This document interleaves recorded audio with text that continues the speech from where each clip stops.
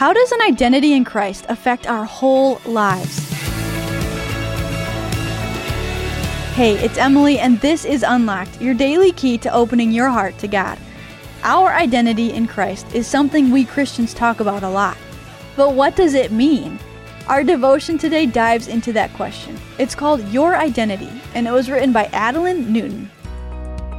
What would you say defines you? Is it a musical or athletic talent? Is it your looks or your grades? What is your identity?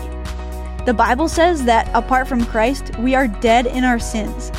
Humans were made to reflect the image of God, but because of the fall, when we as humans rejected God, sin has affected every part of His perfect creation. This means all our righteousness is like a polluted garment, Isaiah 64:6. In other words, anything we do falls short of God's standard of holiness. And so, nothing you can do will make you right before our holy and sovereign God. No matter how athletic or intelligent you are, He is the one who has given you those talents, and you were made to use them for Him.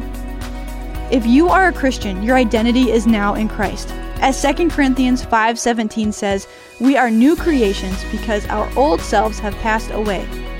So what does that mean for you? You have nothing to boast about but Christ and His redemptive work.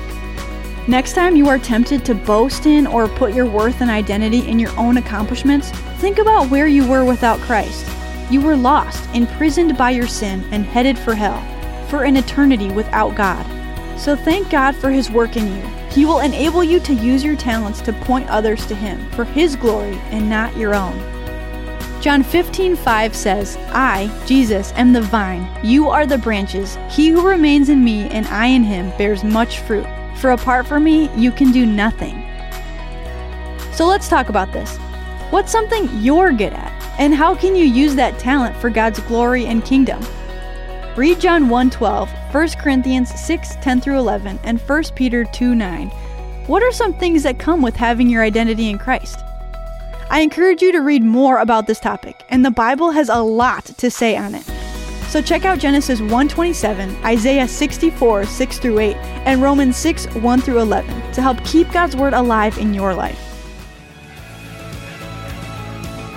Thanks for joining me for today's devotion. We want your feedback on the Unlocked devotional, so we made a survey we would love for you to fill out.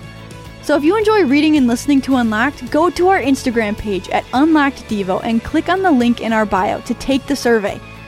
And that's it for me. Until next time, I'm Emily, encouraging you to live your life unlocked, opening the door to God in your life.